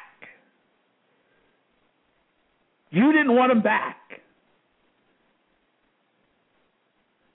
You didn't. So why bring him back? Made no sense whatsoever. Made no sense to bring him back. And I don't have a problem with firing the guy. I mean, you fire him. You don't want him anymore. Let the man have a little dignity. Let him get off the team bus. Let him get a little sleep. Didn't inform him in the morning or what you plan on doing. Don't summon him off the team bus 3 o'clock in the morning and say, you know what, your services are no longer needed. That's not what you should do. That's not how you should handle it. That's not how you should handle it. Let the man go with a little dignity. Again, I don't have a problem with you firing him. It is what it is. You don't think he's doing the job, you got to get rid of him. But I do think if you felt like this last season, obviously you did because you fired him 5 games into the season at 3 o'clock in the morning. Obviously,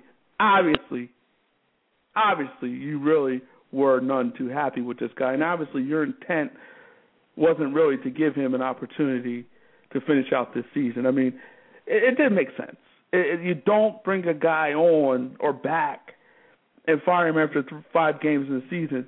It doesn't make sense. You should have moved on from him last season. That's what you should have did. Didn't make sense to bring him back. You should have moved on before you brought him back so you wouldn't have to worry about doing what you did and having your team in a state of flux 5 games into the season. Doesn't make sense. Does not make sense. And I want to go to the NBA now. And Kareem Abdul-Jabbar is coming out against Dwight Howard. Kareem Abdul-Jabbar coming out against Dwight Howard. Criticized Dwight Howard this week. Criticized him big time. Criticized him. And, you know, he doesn't really think Dwight Howard is a smart player. Does not believe Dwight Howard.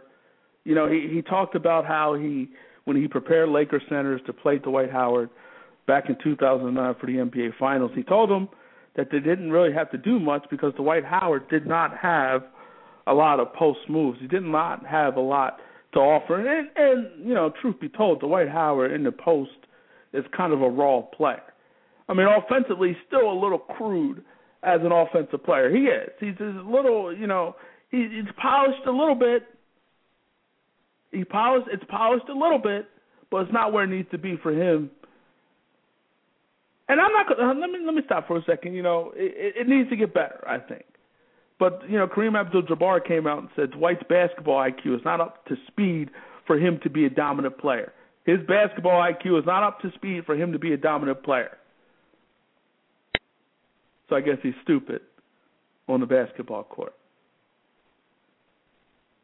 Kareem said Dwight's an extraordinary athlete and has incredible athletic ability, but basketball is a game where the most important muscle that you use on the court is the one between your ears, which is your brain. He doesn't believe Dwight Howard is smart enough. He doesn't believe Dwight Howard has the basketball IQ, the mental acumen, if you will, on the basketball court to be successful. He doesn't believe that. He doesn't see it. He doesn't see it. Doesn't see it. He doesn't see it. He doesn't believe he has what it takes mentally to have the success, to have to be a dominant player. Well, I would disagree with Kareem on some level because you can argue that Dwight Howard has been fairly dominant throughout the course of his career. You could argue that one of the reasons the Orlando Magic got to the NBA Finals was because of the dominant play of Dwight Howard. You have to look at it, you know, and I think also you have to look at it this way. If Kareem Abdul-Jabbar was tutoring and mentoring Dwight Howard, you think he would come at him this way? Probably not. Because if he had a little stake in it, if he was one of the guys mentoring and working out with Dwight Howard, you think he would say these type of things? I don't think he would. So you have to question Kareem on some level. Because if Dwight Howard was working out with Kareem Abdul-Jabbar, you know he wouldn't be saying some of the things that he's saying. You know it. And Dwight Howard came back at him. I mean, he didn't come back at him hard, but he came back at him. He said, quote, "You can't win 3 Defensive Player of the Year trophies and be stupid. That can't be done." And I don't think any coach that has ever coached me has said I have a low IQ for basketball. He went on to say, I've done some dumb stuff on the floor, yes. Every player has. I've done some stupid things in life, yes. It's life. We all make mistakes, learn from them. It is what it is. I think I'm very intelligent when it comes to the game of basketball. I have been playing since I was 3 years old. Each year, I get a little smarter. Those are Dwight Howard's words. Those are Dwight Howard. And you know, going back here with Kareem, I don't think he can necessarily win. I don't think he necessarily win. And then also Dwight Howard went on to say, quote, when I joined the Lakers, I was the greatest center. When I left, I was the worst. And to me, you know, he has a point there. He has a point there. But I look at this whole thing with Dwight Howard and Kareem Abdul-Jabbar, and I just say to myself, let's just say Kareem Abdul-Jabbar was Hakeem Olajuwon and was working out with Dwight Howard in the off season. Let's just say that was the case. Do you think Kareem Abdul-Jabbar would say these things about Dwight Howard? Probably not. So you have to question where it's coming from. You have to question where it's coming from. You have to question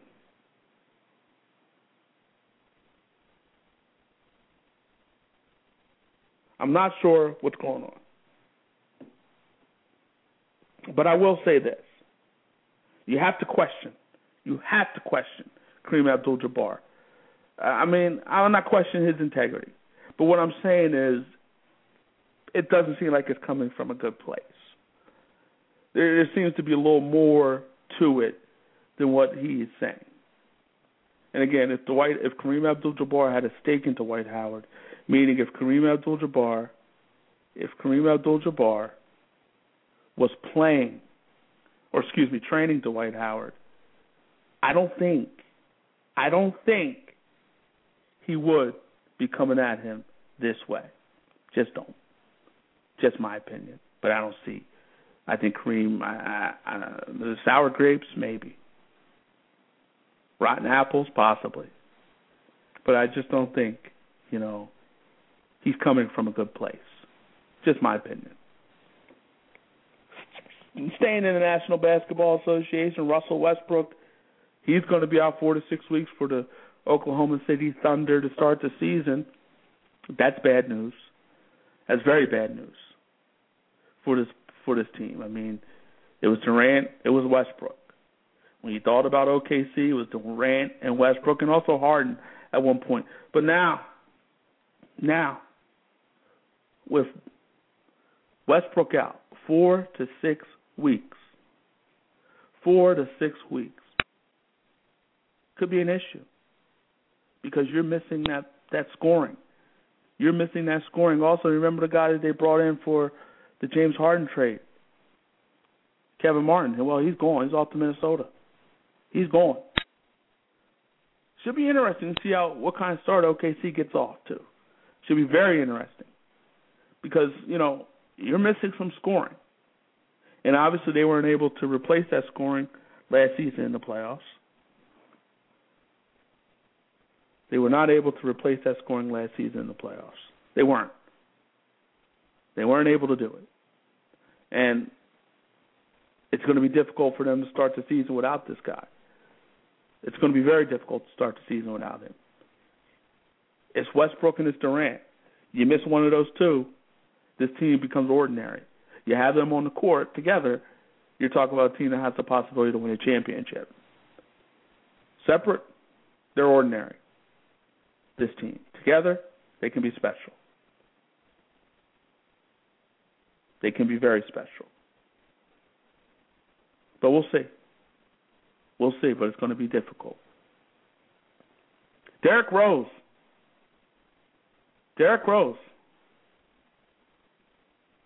will be playing in the preseason Saturday. He's returning Saturday. Today. He's coming back today. 12 to 24 minutes he's expected to play. I mean, we haven't seen Derrick Rose in a long time. Last time we saw Derrick Rose was in a suit. But last time we saw him on the court was the end of the game against the Philadelphia 76ers, when he tore his ACL in that game. Changed the whole course of the playoffs in that season, and it changed the course of the Bulls for the past 2 seasons. The end of that playoff season against the Sixers, where ultimately they would lose, and then the whole following year where Derrick Rose just sat out, didn't feel mentally ready to come on back, didn't feel ready to come back. But it should be interesting how Derrick Rose plays this season. It should be interesting how he plays tonight. Should be interesting. Can you believe basketball's back? Hockey's already started. Basketball's in the preseason. See, like yesterday, the season just ended. See, like yesterday, we were talking about LeBron and Ray Allen hitting that 3 against the Spurs in Game 6. It seemed like yesterday. But Derrick Rose is back. He's back. And I think, Derrick Rose coming back, obviously it changes the course of the Bulls season. Obviously it makes the Bulls formidable. Obviously it makes the Bulls championship contenders. And I think Derrick Rose is a guy who's coming back, and I think he's going to come back with a chip on his shoulder because of the doubters, because of all the people talking about him not rushing back. I don't say not rushing back, but just not coming back. But I think it all goes back to the AP syndrome. Adrian Peterson, that's stuff for everybody, folks. Everybody believes that if you tear your ACL, you should come back right away and just be dominant. It should be better. I mean, Adrian Peterson did that. We got the same kind of expectations for RG3. We expect him to miss a whole preseason, come on back, and coming off reconstructive surgery, come on back and have success. That's a lot to ask from someone and somebody. But we expect it. We demand it sometimes. It doesn't happen. Let's go to the NFL now. Brian Hoyer of the Cleveland Browns out for the year, torn ACL. Cleveland Browns, this team started off 0-2, won 3 games in a row. This team was left for dead. Traded their best running back in Trent Richardson, and they were left for dead. We were turning the page on the Cleveland Browns. We were talking about them being in the Teddy Bridgewater sweepstakes, in the Taj Boyd sweepstakes, the Marcus Mariota sweepstakes, all these Johnny Manziel sweepstakes. We expected them to be heading for tank mode and putting themselves in a position to get themselves a quarterback moving forward. But Brian Hoyer came off the bench against the Minnesota Vikings in Minnesota, got the W. Jordan Cameron was big in that particular game. Then he comes back, gets the start against the Cincinnati Bengals in Cincinnati. Brian Hoyer, impressive again, decent against the Bengals. Ultimately, their defense stepped up as well, held the Bengals to 6 points, and they won that game 17-6. And then Thursday Night Football, national television audience, Brian Hoyer, an Ohio boy, an opportunity to be home again, this time national TV, Thursday Night Football, and he comes out, tries to go in for a little slide, and he's hit by Kiko Alonso, and ultimately he tore his ACL. Now he's done for the year. Old man Brandon Weeden steps back in. Brandon Weeden comes on in, plays decent, but obviously the Browns don't believe in him and don't believe that he is their quarterback of the future. I don't think they do believe that. I don't think there's been whispers out there that they don't believe that to be the case. So I look at the whole situation and I say to myself, Cleveland, they're kind of hurting themselves in some respect if they continue to play this way. They're 3-2 on top of the AFC North. Could you believe it? Can you believe it? Especially after starting off, they're 0-2. Can you believe it? That the Cleveland Browns are 3-2. We'll see. A lot of football to be played. A whole lot of football to be played. And if the Cleveland Browns can find a way to keep this going, maybe it messes up their plan for the future, their plan of getting themselves a better quarterback, a new quarterback, their plan of just reshaping their roster. Maybe this plan has been foiled. Maybe this plan has been messed up, jacked up, because of the play of this team and how they've come back from dead, 3-2, on top of the AFC North. let's look at their schedule moving forward. Let's see what it can be. They got Detroit, at Green Bay, at Kansas City, and Baltimore. So the next 4 weeks will tell us all we need to know about the Cleveland Browns. Home to Detroit, at Green Bay, at Kansas City, home to Baltimore, and then Week 11 at Cincinnati. So the next 5 weeks will tell us all we need to know about the Cleveland Browns. They'll tell us how real this team is. Detroit at home, at Green Bay, at Kansas City, Baltimore at home, and then at Cincinnati. That should tell us all we need to know about the Cleveland Browns. Going to the Tampa Bay Buccaneers, Josh Freeman, they finally released him. It's turmoil in Tampa Bay right now. Reports of surveillance on the sidelines, seeing who's all in, who's laughing, who's not taking things seriously. I mean, it's, Mod Black got released this week. They released Kevin Ogletree. I mean, this team is just releasing and just turning everything over, and seems to be turmoil there in Tampa. The Mike Glennon's the starter, and this team finds a way to lose in the end. I mean, last week against Arizona Cardinals, they were in control. Glennon throws a big interception. Ultimately, the Cardinals would get him at the end. Obviously, we saw the first game against the Jets where the linebacker, David, pushes Geno Smith out of bounds, called for a 15-yard penalty. Ultimately, they would lose that game. Against the New Orleans Saints, they were in control. Not control, but they were competitive, winning the game. Down the stretch there, the Saints would get a field goal, nip them at the end. I mean, this team has been competitive. This team has been in a lot of football games. This team is 0-4 and easily could be 3-1, but that's the thing about the NFL. It's so close. So it comes down to so many, a small sample size of plays that can determine a whole football game. And a lot of teams can say, you know what, we're this play and that play away from being 3-0 or 3-2, or not 3-2. You can't be 3-2 until tomorrow, but 3-0, 4-0, 2-2. We're a few plays away. We're a few plays away. A lot of teams can say that, but the reality is you're not. As the great Bill Parcells once said, you are what you are. And they are what they are. 0-4. And a team that seems to be in turmoil. Maybe Greg Schiano will last this season. Maybe he won't. If they believe in his program, the team, then maybe he'll stick around.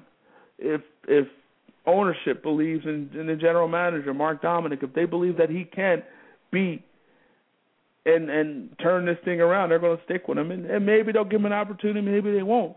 But this does seem like a team in turmoil. Freeman finally gets released, and I think he's fortunate for him to get another opportunity. Obviously, this particular coaching staff didn't believe in him. This organization didn't believe in him pretty much. And where does he go? Cleveland. Obviously, they're in the market for a quarterback, but reports are they're not interested in Freeman. The Raiders, I think they should be in a market for a quarterback. We'll see if they have interest. The Jets, you could argue. You have to know how they feel about Geno Smith, but maybe they are in the market for a quarterback. Maybe they're in the market for a quarterback. I mean, you just look around the league. Maybe the Vikings. The Viking quarterback situation is a little unsettled. Christian Ponder, he's hurt, but Matt Castle came in, had an impressive performance to beat the Steelers. But maybe the Vikings are a team that may have a level of interest in Josh Freeman. Just looking around the league, who else would have interest in Josh Freeman? Maybe Arizona. I mean, Carson Palmer. The Cardinals are 2-2. How much good football does Carson Palmer really have left throughout the course of the season and moving forward, obviously? I mean, so there are teams, like I said the Raiders before as well. Tennessee, with Lockett being out possibly 4 to 8 weeks, they may have some interest in Josh Freeman. So there are teams that may have interest in this guy, and there's teams you could argue that probably should have interest in this guy, but I don't know how good Josh Freeman really is. I mean, he got off to a tremendous start in his career, but I don't know how much good football he has in him. I don't know how good he truly is. I mean, he had a big-time year, 27-17 last season, but he didn't really finish strong. And then you look at also the start of this season, about 45% completion percentage to start this season. That's Tebow land. Now you're talking now Tebow land. So, Josh Freeman is a guy that I think he's going to get another opportunity, but I don't know where he stands in terms of being a franchise guy. Not sure he is at this point, but maybe it'll take a change of scenery. Maybe it'll take a different coach, a different idea, different philosophy, different scheme to bring the best out of him. We shall see. I want to thank Cory Redding for stopping by the Indianapolis Colts. Go to us, make sure you follow him on Twitter, CRed90, and support some of the great things he's doing with the Cory Redding Foundation. Also want to thank Atif Lanier, actor, one of the stars of The Best Man Holiday. Thank him for stopping by. Follow him on Twitter, Atif Lanier, at Atif Lanier. Can't even talk. At Atif Lanier. You can listen to this show and other great shows, blogtalkradio.com/PGAN, where you can listen to this show and other great shows. Follow on Twitter, at Go For It Gam. For everybody here, go for it. We hope you have a great day. See you later. Take care. Bye.